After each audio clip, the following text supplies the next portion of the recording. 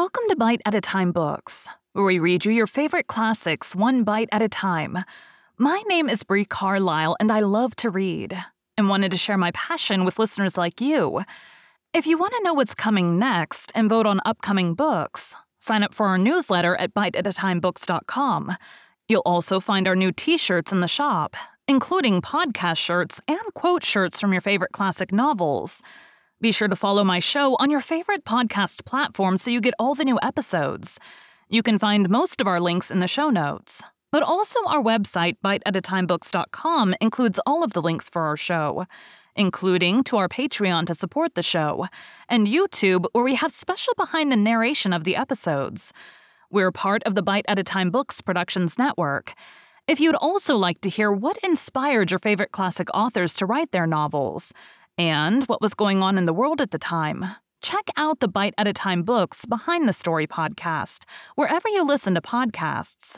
Please note, while we try to keep the text as close to the original as possible, some words have been changed to honor the marginalized communities who've identified the words as harmful, and to stay in alignment with Bite at a Time Books' brand values.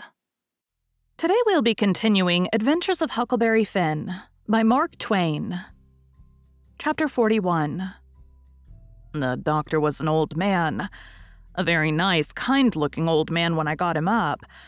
I told him me and my brother was over on Spanish Island hunting yesterday afternoon, and camped on a piece of raft we found. And about midnight he must have kicked his gun in his dreams, for it went off and shot him in the leg. And we wanted him to go over there and fix it and not say nothing about it, nor let anybody know, because we wanted to come home this evening and surprise the folks. "Who is your folks?" he said. "The Phelpses down yonder." "Oh," he says. And after a minute he says, "How'd you say you got shot?" "He had a dream," I says, "and it shot him." "Singular dream," he says. So he lit up his lantern and got his saddlebags and we started. But when he sees the canoe, he didn't like the look of her. Said she was big enough for one, but didn't look pretty safe for two. I says, "Oh, you needn't be afeard, sir. She carried the three of us easy enough." "What three?" "Why, me and Sid and the guns. That's what I mean." "Oh," he says. But he put his foot on the gunwale and rocked her and shook his head and said he reckoned he'd look around for a bigger one. But they was all locked and chained, so he took my canoe and said for me to wait till he come back, or I could hunt around further. Or maybe I better go down home and get them ready for the surprise if I wanted to. But I said I didn't. So I told him just how to find the raft, and then he started. I struck an idea pretty soon. I says to myself, supposing he can't fix that leg just in 3 shakes of a sheep's tail, as the saying is. Supposing it takes him 3 or 4 days. What are we going to do? Lay around there till he lets the cat out of the bag? No, sir, I know what I'll do. I'll wait, and when he comes back, if he says he's got to go any more, I'll get down there too. If I swim. And we'll take and tie him and keep him and shove out down the river. And when Tom's done with him, we'll give him what it's worth, or all we got, and then let him get ashore. So then I crept into a lumber pile to get some sleep. And next time I waked up, the sun was away over my head. I shot out and went for the doctor's house, but they told me he'd gone away in the night sometime or other, and weren't back yet. Well, thinks I, that looks powerful bad for Tom, and I'll dig out for the island right off. So away I shoved and turned to the corner and nearly rammed my head into Uncle Silas's stomach. He says, "Why, Tom, where you been all this time, you rascal?"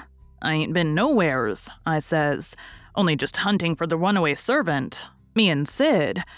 "Why, wherever did you go?" he says. "Your aunt's been mighty uneasy." "She needn't," I says, "because we was all right. We followed the men and the dogs, but they outrun us, and we lost them. But we thought we heard them on the water, so we got a canoe and took out after them and crossed over. But we couldn't find nothing of them.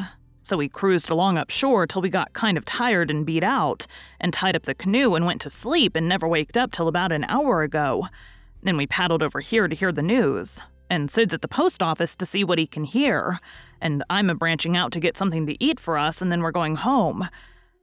So then we went to the post office to get Sid, but just as I suspicioned, he weren't there.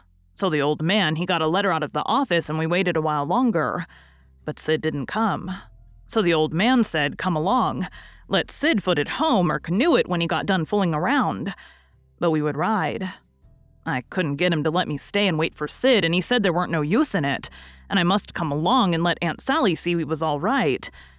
When we got home, Aunt Sally was that glad to see me, she laughed and cried both and hugged me and give me one of them lickings of hern that don't amount to shocks, and said she'd serve Sid the same when he come. And the place was plumb full of farmers and farmers' wives to dinner, and such another clack a body never heard. Old Mrs. Hotchkiss was the worst.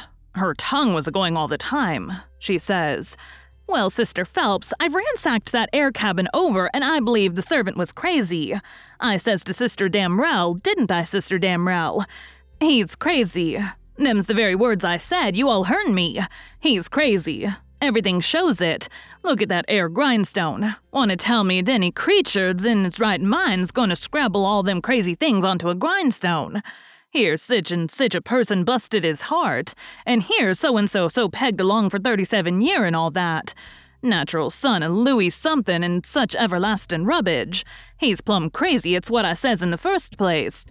It's what I said in the middle, and it's what I says lastin' all the time. The servant's crazy. Crazy as Nebuchadnezzar. And look at that air ladder made out of rags, Sister Hotchkiss, says old Mrs. Damrell. What in the name of goodness could he ever want of?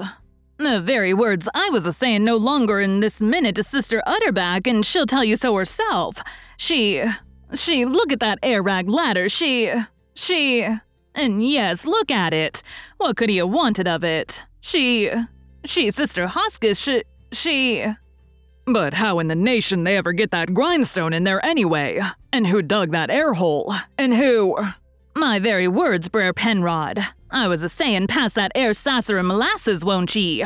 I was a-sayin' to Sister Dunlap just this minute, how did they get that grindstone in there? Without help, mind you. 'Thout help. There's where it is. Don't tell me there was help. And there was a plenty help, too. There's been a dozen helping that servant, and I lay I'd skin every last servant on this place. But I'd find out who done it. And moreover... A dozen, says you. 40 couldn't have done everything that's been done. Look at them case knife saws and things. How tedious they've been made. Look at that bed leg sawed off with them a week's worth for 6 men. Look at that servant made out in straw on the bed, and look at...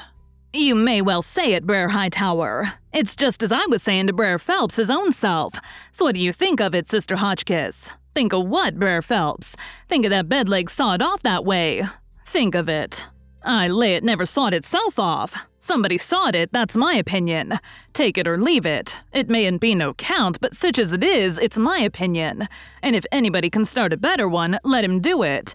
That's all. I says to Sister Dunlap. Why, dog my cats, they must have been a house full of servants in there every night for 4 weeks to have done all that work, Sister Phelps. Look at that shirt, every last inch of it kivered over with the secret African writing done with blood. Must have been a raft of 'em at night right along all the time almost. Why, I'd give $2 to have it read to me. And as for the servants that wrote it, I low I'd take and lash 'em. People to help him, Brother Marples. Well, I reckon you'd think so if you'd have been in this house for a while back. Why, they've stole everything they could lay their hands on, and we a watching all the time, mind you. They stole that shirt right off of the line. And as for that sheet, they made the rag ladder out of there ain't no tellin' how many times they didn't steal that. And flour and candles and candlesticks and spoons and the old warming pan. And most 1,000 things that I disremember now. And my new calico dress and me and Silas and my Sid and Tom on the constant watch day and night as I was a-telling you. And not a one of us could catch hide nor hair nor sight nor sound of them.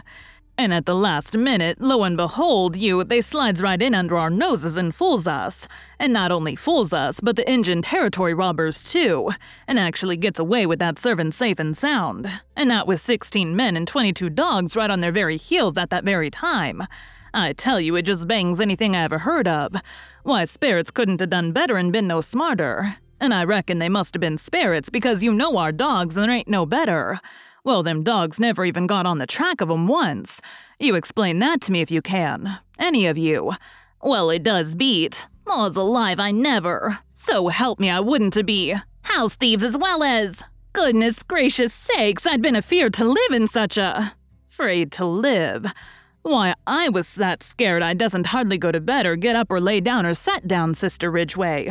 Why, they'd steal the very— Why, goodness sakes, you can guess what kind of a fluster I was in by the time midnight come last night. I hope to gracious if I weren't afraid they'd steal some of the family. I was just to that pass I didn't have no reasoning faculties no more. It looks foolish enough now in the daytime. But I says to myself, there's my 2 boys asleep way upstairs in that lonesome room. And I declare to goodness I was that uneasy till I crept up there and locked 'em in, I did. And anybody would. Because you know when you get scared that way and it keeps running on and getting worse and worse all the time and your wits get to addling. And you get to doing all sorts of wild things. And by you think to yourself, s'posen I was a boy and was away up there, and the door ain't locked and you— She stopped, looking kind of wondering, and then she turned her head around slow, and when her eye lit on me, I got up and took a walk. Says I to myself, I can explain better how we come to not be in that room this morning if I go out to one side and study over it a little. So I done it. But I dasn't go fur or she'd a sent for me. And when it was late in the day, the people all went, and then I come in and told her the noise and shooting waked up me and Sid. And the door was locked, and we wanted to see the fun, so we went down the lightning rod. And both of us got hurt a little, and we didn't never want to try that no more. And then I went on and told her all what I told Uncle Silas before. And then she said she'd forgive us, and maybe it was all right enough anyway, and about what a body might expect of boys, for all boys was a pretty harum-scarum lot as far as she could see. And so as long as no harm hadn't come of it, she judged she better put in her time being grateful we was alive and well and she had us still, 'stead of fretting over what was past and done. So then she kissed me and patted me on the head and dropped into a kind of brown study and pretty soon jumps up and says, "Why, laws a mercy, it's most night and Sid had not come yet. What has become of that boy?" I see my chance, so I skips up and says, "I'll run right up to town and get him," I says. "No, you won't," she says. "You'll stay right where you are. One's enough to be lost at a time. If you ain't here to supper, your uncle'll go." Well, he weren't there to supper. So right after supper, Uncle went.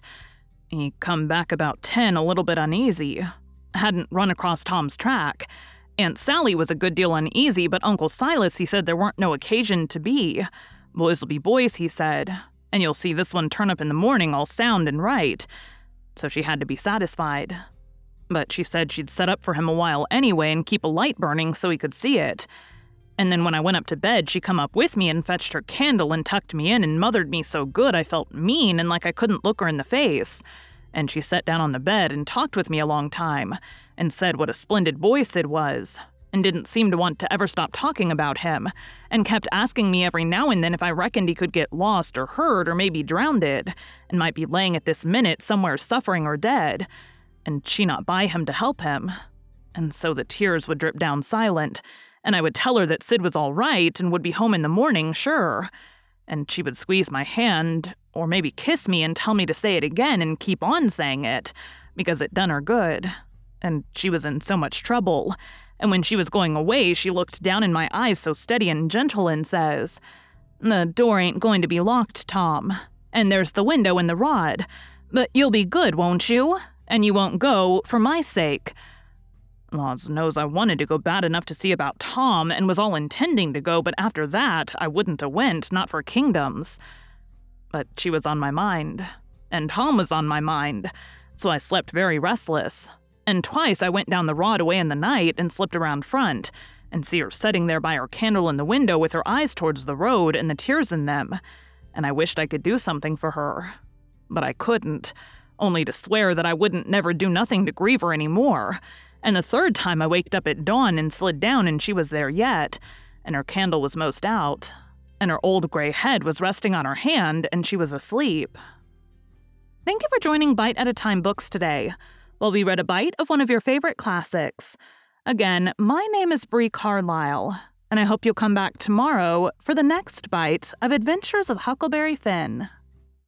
Don't forget to sign up for our newsletter at biteatatimebooks.com and check out the shop. You can check out the show notes or our website, biteatatimebooks.com, for the rest of the links for our show. We'd love to hear from you on social media as well.